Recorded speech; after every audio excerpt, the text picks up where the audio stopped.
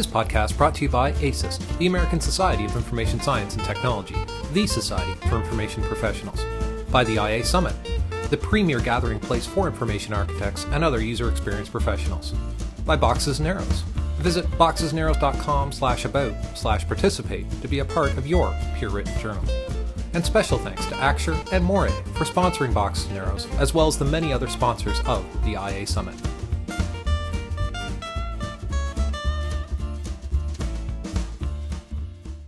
As technology becomes increasingly portable, mobile, and ubiquitous, new challenges to traditional ethnographic user research arise. CEO Nate Bolt from Bolt Peters discusses the challenges and pragmatics of using new technologies and web services to document, broadcast, and involve stakeholders in mobile research as it's ongoing. I hope everyone enjoys the podcast. Cheers. Hi, everybody. Thanks for coming out for the 10:30 session. There is no way that I'm standing up on this big-ass stage for this small of a thing, so I'm just going to hang out down here. I was thinking it's a little claustrophobic, so I think everybody should move back 6 rows just to have some more. No, I'm just kidding. The session that we're in today is called Portable Research, Observing Users on the Go, and Why It Matters. I really appreciate everybody coming out to the first block, especially those of you on West Coast time. I know it's like, what is it, 7:30? So, and thanks for coming to IA Summit, too. I'm looking forward to hanging out here. Okay, I'll start off with a little bit of background about myself, our company, Bolt Peters, and then we'll jump into the talk. So my background is in the social impact of digital technology, which was one of those make up your own major deals at UC San Diego. It was kind of a mix of cognitive science, social sciences, computing and the arts, and stuff like that. It was really just a way for me to kind of get interested in the social and cultural impact of technology in people's lives. I took one class there called the Cognitive Consequences of Technology, which that was my first exposure to the idea that there were people out there that cared about the way technology impacts people's lives other than engineers. I didn't even know that existed. So then I totally just fell in love with that idea and kind of have been working on those kinds of things ever since. Co-founded a Bolt Peters user experience about 7 years ago. And we're in the middle of writing a book for the Rosenfeld folks on remote research, which is kind of our shtick at Bolt Peters. We do a lot of that kind of research and some other stuff too. I'm also #1 on Google for remote robotic dog treat. So that's something. Just about today's session, I would love it if you guys tweeted your questions. And you can use this hashtag. You can also get up to the mic and ask the questions. That's totally legit. And this is going to be completely open discussion. So we got a half hour, ask questions anytime, all the time, comments, heckling, fruit throwing, all that is totally cool. It's going to be real casual. If you feel like tweeting them, the only benefit is that I can look at the end and see if there's more than one of the same kind of stuff, I can address those. If I'm feeling super slick, I'll try and check it while I'm talking, but probably not.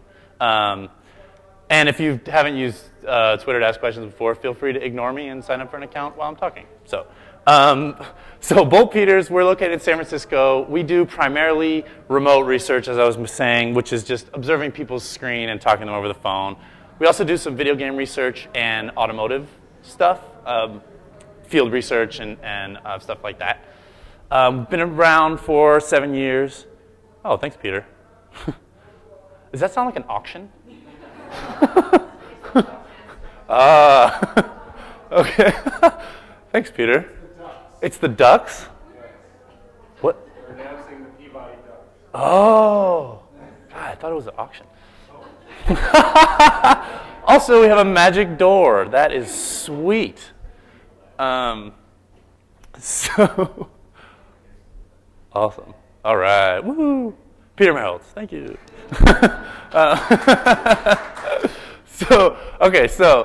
This is the number of user research studies that we've done over the last 7 years. I've kind of been, either indirectly or directly involved in almost every single one of them.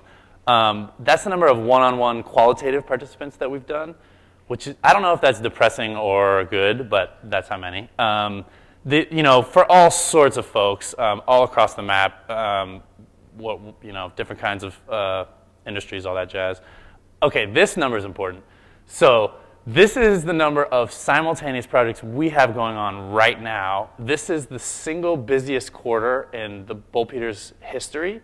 And the only reason I'm saying that is because I'm so sick of sitting in sessions. There were 6 at South by Southwest last week, which were how to survive because things are all crappy and it's the apocalypse and everything's going to die. So for the session for today, things are awesome. Can we just choose to do that just for today?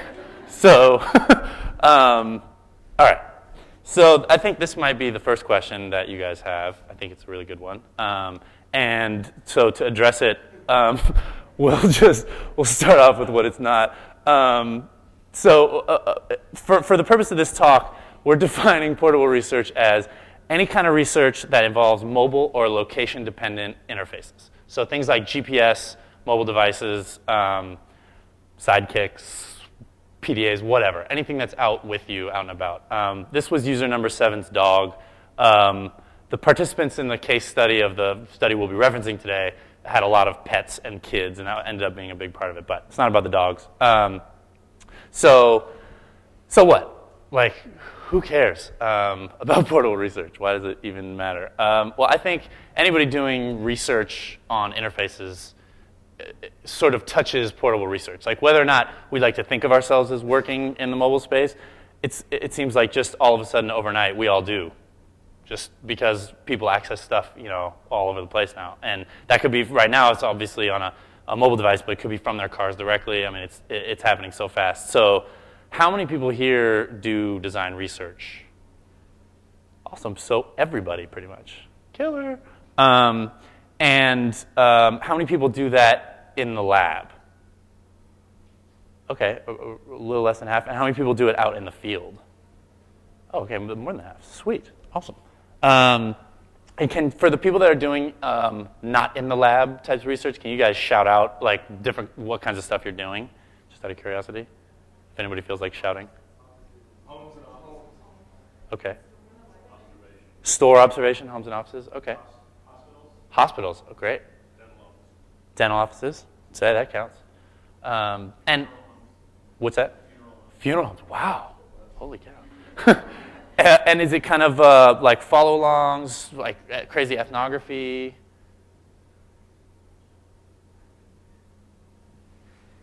Okay. Okay, awesome. So the method that we're going to be going over today is pretty similar to probably what you guys are already doing. There's just a couple small differences. And one of the reasons why I think it matters is because it's so easy. The first part of the talk, the sort of, I guess the case study or the how-to, is really basic. We're going to learn in probably like 7 minutes the entire breadth of what we did differently in our portable research study. And then I kind of want to talk about why it matters. So we're going to split it right in half. We'll start with the how-to. Okay, so more raising hands, and then we'll be done with raising hands forever for this talk. So while you're driving, have you ever used an MP3 player? Awesome. Talked on the phone? Sent a text message? Looked up directions? Tweeted? Wow, really? Awesome. Facebooked? I think it's mostly embarrassing for me because my hand's up like the whole time. Used your laptop? I'm so glad it's not just me. Last time I was the only one. Used GPS.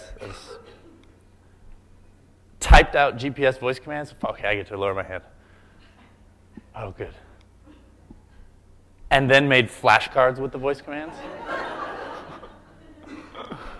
For your wife.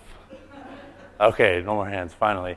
What, I mean, so, this really isn't working out. I mean, it's like we all know this implicitly, but this is crazy. I mean, the amount of technology that we're dealing with literally while we're piloting a 3,000-pound piece of metal is over the top, and manufacturers are aware of this, and so the major auto manufacturer that we worked with was particularly aware of this and was interested in designing some technology solutions that didn't just pretend that the only thing that you have to look at and do in your car is the dashboard of the car, that we all bring multiple devices into the cockpit with us. And they wanted to understand how they could sort of look at that fact and design prototypes and future iterations of the in-car experience for 10 years out, something like that. So the idea we had is like how do we really study effectively these crazy new interfaces? And on one level, you could say, well, you just sit in people's car and watch them use a bunch of different devices and report about it.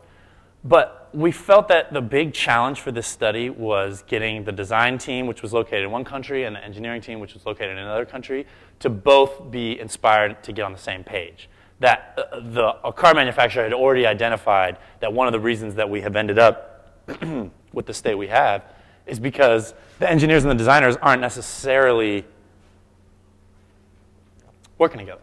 And I think, it doesn't have to be a car company to see that happen. We probably all see that happen all the time. So, the idea we had is if we're going to study this crazy stuff, let's use more technology to actually study it, which may seem like a really bad idea, but here's what we did.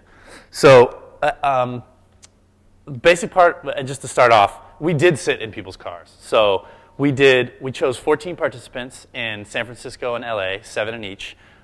We did about 3-hour sessions with each person, so nothing crazy, pretty standard. We gave them a $250 incentive for their time. We had one researcher and one camera person. The researcher sat in the back seat, and the camera person sat in the front seat.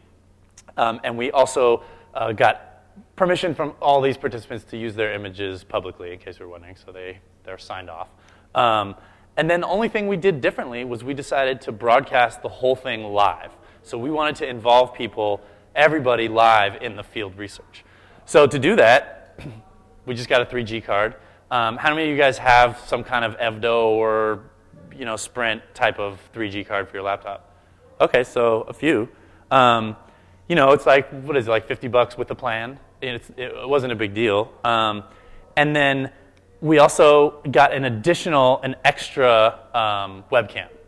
And the webcam clipped on the laptop facing outward so that the researcher was sort of pointing at the subject. And then we just used Stickam to live stream the entire thing. That's pretty much it. The only other thing we did was we used IM. The researcher used IM during the whole session to communicate with everybody on the team. So there was, our direct clients, but there were also stakeholders just chiming in, telling the researcher, ask them more about what they just did, in the front seat there, like what happened. So that, along with spare batteries, that's it. That's the whole how-to. I mean, that is the whole methodology behind the portable research. I think the main reason why it became important is because we wanted to look at the points in the study where people's use of the technology involved their environment. And us as researchers, even if we get good at understanding the study, we don't know nearly as much as the client. They're the experts on this stuff. So having them IMing with us the whole time was totally awesome. It was, and we're used to doing that stuff with our remote research, so we're, used to kind of IMing and talking to people at the same time, which I guess everybody's used to that. But in the field, it was a totally different experience. And having this sort of page where people could go, just a URL where people could go to and tune in to the, during the days of testing, tune into the research and see they're going down Highway 5 right now. What are they talking about? What are they doing? It added a sort of excitement, I think, inside that organization around the study that was totally different than any other of these kind of studies that we've done. People were so happy to tune in live. And almost everybody involved with the project at some point was sort of watching and listening live and piping in with questions and stuff like that. So the other specific goals that we were looking at was, how did they modify devices or use devices in combination during the study? How did their sort of home and work life get reflected in their use of the devices? And this user was really interesting. She split her purse up into business and pleasure. So I don't know which side is which in this photograph. I can't remember. But her whole life was she was self-employed, and it was really important to her that everything be divided that way. So her use of the devices also reflected that. So it was just, it was the kind of thing, I think when it happened, somebody on the client side said, like, wait, can you ask her about that? Like, why does she do that? And we as researchers might not have even known to bring that up, but it was this huge thing. So I'm going to play you some clips of what it looks like side by side now of the live streaming and the sort of in-person view. What they're saying and doing isn't that important in this clip. It's just to give you an idea of the difference and what it looks like. Nothing that exciting happens, but here we go. I would have been on top of it longer.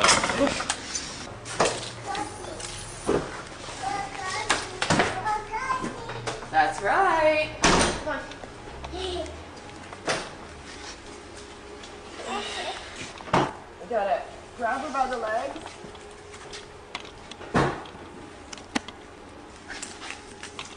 Get her little arms in.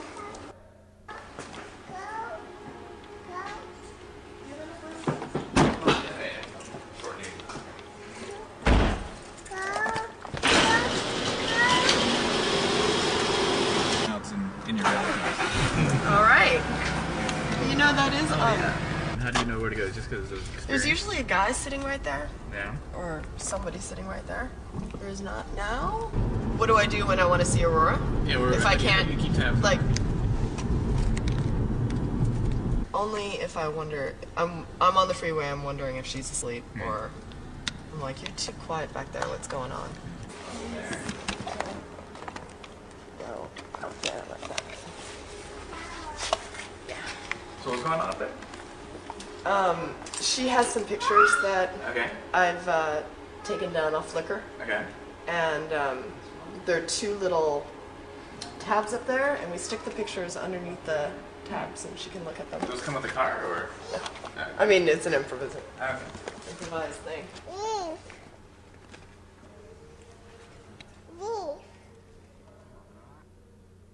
So you kind of get the idea. It's pretty choppy, but the audio comes through perfectly. So where 3G is as it stands in our country, it's at least good enough to stream the audio with no problems. The other thing that was really important for us is, it was kind of mentioning, just having an easy single URL that people could go to. StickCam gives you an embed code that you can plop down in any website. It takes roughly 12 seconds. And then you have the whole thing. There's no big setup or login or like conference call to join or any of that hassle. It's just easy for the observers to get involved. The only other thing that was sort of required for this method, and I don't know if it's really regarding the live streaming, is we just had crazy forms for them to fill out. My favorite of which was the please drive carefully form. Which just says that just because we're observing you doesn't mean it's our fault if you hit something. This is kind of, this is the how-to, just the mobile broadband, the webcam, the stick cam, a couple spare batteries, and being able to IM with people live, and then, a bunch of long legal forms. That's really the whole deal. Obviously with any kind of sort of hack of existing technology like this, there's going to be a bunch of stuff that sucked. One of which was that, it's not reliable at all. So, we never set the expectation with the clients and the designers and the engineers that like it was going to be some perfect live streaming event that was like never went down, because the stream dropped all the time. Go through a tunnel, whatever. So we sort of set the expectation that like, hey, pipe in, listen. If it works out, great. If not, just hang out for a while. The way that most people did it, and this was interesting for me, is they just opened it up in a tab in their browser, put a pair of headphones on, and all day long they just kind of listened for something that sounded interesting. Then they would switch over IM us if something came up. Obviously, it's time consuming. You already have a bunch of stuff that you're doing as a researcher. Question? Good question. Yeah, we also were recording locally. So both, and in two places, the laptop was recording locally, and there was a camera person recording. Yeah. And the question was, did we also record locally? It's super awkward handling the laptop. I think the primary researcher also felt that they were kind of like a camera person. So, you're kind of like walking around with your laptop, one-handed trying to type, or like even a netbook. And it's kind of awkward. But I feel like we're at the beginning of this sort of live casting type of technology, and that's only going to get easier. I'm sure you guys have seen the TED videos with all the small little live casting stuff. So I feel like as a researcher, this is sort of a practice that will get easier over time. And you know, the other downside is you still have to do all the other crap that a researcher has to do, and you're like running this live casting thing. So it's like so many of the research studies we do, kind of stressful or chaotic. Other question?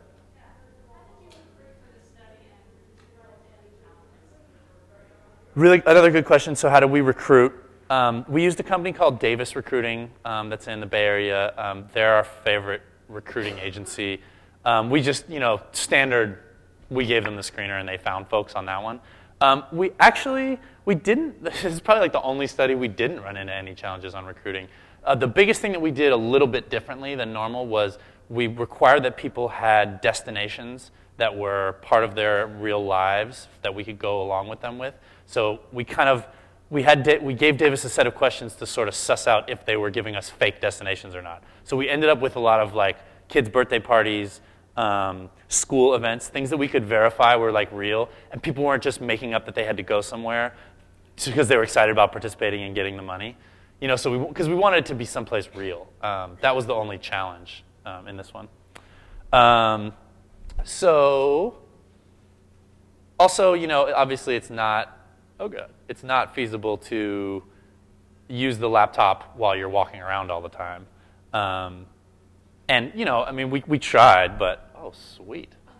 Nice. Wow. That's bold. So I just switched to a Mac like 3 weeks ago. One of the primary reasons that I switched is because I heard they crashed less. But apparently, that's hilarious. Does that happen a lot on the Mac? Oh, so I haven't yet switched fully into Keynote. I see. Okay, I'm holding on. I'm holding on by a thread. That is hilarious. Any other questions while I'm fiddling? When Keynote crashes, it crashes gloriously. Oh, really? That's awesome. Oh, no, it's brilliant.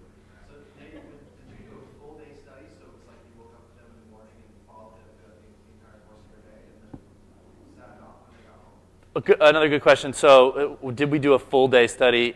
We just did 3 hours per participant, 1 to 2 participants per day. So only 3 hours. Okay, sweet. So, all right. So, okay. So who cares? Like, what? I mean, what does it even matter? Use a webcam and a 3G card. Wow. I mean, it's not it doesn't seem like that big of a deal. But I actually think it is kind of important, and it's important because I believe after 10 years of delivering information to clients, that giving information to people is one of the most useless forms of getting anything done. And I kind of feel like inspiring people is way more important than giving them information. So we've done, you know, research till our ears turn blue on all sorts of different stuff, and people were like, "This is great. We're never going to do any of this stuff because, you know, we have this giant list of reasons coming into this research and list of tasks about why we should do what we're going to do anyways, and that doesn't go away when you give somebody a bunch of detailed information." So we kind of asked the Bolt Peters clients, you know, like, what does this type of research accomplish? And we did a little survey. So this was one answer. Burn. This was another. You know, and then this kind of stuff happens. You know, and any of us doing research, I think, you know, on an incremental improvement. And then what was interesting for this one is that this actual car study resulted in the whole team being super excited. Now, if you're working on concept car dashboard prototypes, I feel like that's already pretty exciting to begin with. So I'm not saying because we did portable research, it got the team excited. But I've never seen, in any research study we've ever done, I've never seen more people be involved from the client side. I don't remember how many, but it was a lot. That, you know, because we got emails from people, the stream is down, I can't, you know, I am June, you didn't respond, all that kind of stuff. So we also looked at the industry, you know, to see, like, what are people saying, what's the general consensus? And, you know, there's, of course, the mantra of, like, screw user research, you know, just build it for yourself. There's also the, you know, we don't really believe in research at all, just ask Steve. But, you know, for our friends that work at Apple, they say that this is actually total BS because they do user research. They just do it with the same user over and over and over again. And then just a few days ago, I don't know if any of you were there, but at South by Southwest, Kathy Sierra of blogging and other internet fame, sort of had this whole talk, and the main point of her talk that was tweeted a billion times was, for incremental changes, ask your users. But for the really big stuff, for the breakthroughs, ignore everybody, be brave. And I love the be brave part, but I feel like it's kind of looking over the inspiration that can happen, the empathy that can happen in some kinds of user research. So, and I also asked The Face, which is this interface list in San Francisco run by the esteemed Jeff Veen. And people on there said, like, hey, you know what? There's been tons of bold, transformative, amazing interfaces that have come from research, not from one man or one woman's vision. Windowing UIs, like the whole foundation for our desktop computers, came from research. If you expand the notion of user research to include things going on in the real world, then Flickr and Twitter are great examples of amazing interfaces that evolved from research. And the Palm 5 IDEO is all about research. So I guess what I'm trying to say is I feel like this kind of research and research in general can inspire like transformative interfaces and anything that we can do as researchers to make it more exciting or like more engaging for our audience, I think makes a big difference. Like that helps things be successful. And I think I remember the keynote from 2 years ago. I think it was Mr. Merholtz that said one thing that unites like all of us IAs is that we care. Like we're idealists. We work on these things not just to like make a buck or like be successful. Those might be factors, but ultimately, we want to make a hit. Like we want to make something that's really cool. So, I think the question is, how does portable research help? And I think all it does is inspire. And it just maybe a little bit more than other forms of research. And what this is that came out specifically because of the client viewing live was a photo that one of the moms had stuck in the headliner of her car. And the client really was interested in that. They wanted us to probe deeper, so we were like, okay. And it turned out that she used Flickr tags to jot down her daughter's interests, or not really interests, things that like calmed her or soothed her. And then she would print out those photos from Flickr that that her daughter sort of liked and stuck them in the headliner. It doesn't take like the mom said this was like a huge thing that she did. She had like a stack of photos that she rotated in the headliner because for whatever reason her daughter would just stare up and like be a little bit more mellow of a passenger with that stuff in the headliner. Now it doesn't take like a genius technology leap to figure out that the auto manufacturer could think about other ways to incorporate technology in future interfaces that would help parents with that kind of exact situation, in the back seat. So I feel like that was, one really specific example of the way that the portable research was tiny bit more inspiring than other kinds of research. And that said, I think it also unites.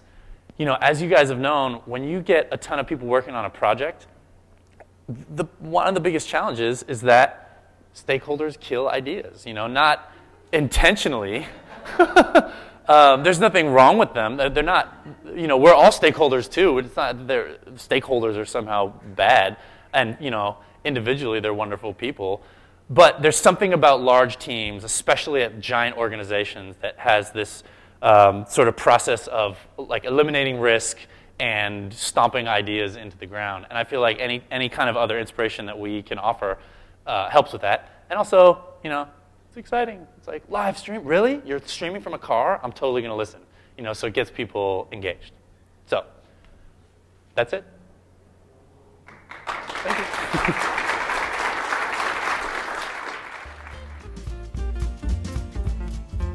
To hear even more presentations from the 2009 IA Summit, point your browser to boxesnarrows.com and click on the podcast link. There you'll find access to the iTunes feed and more information about each presentation.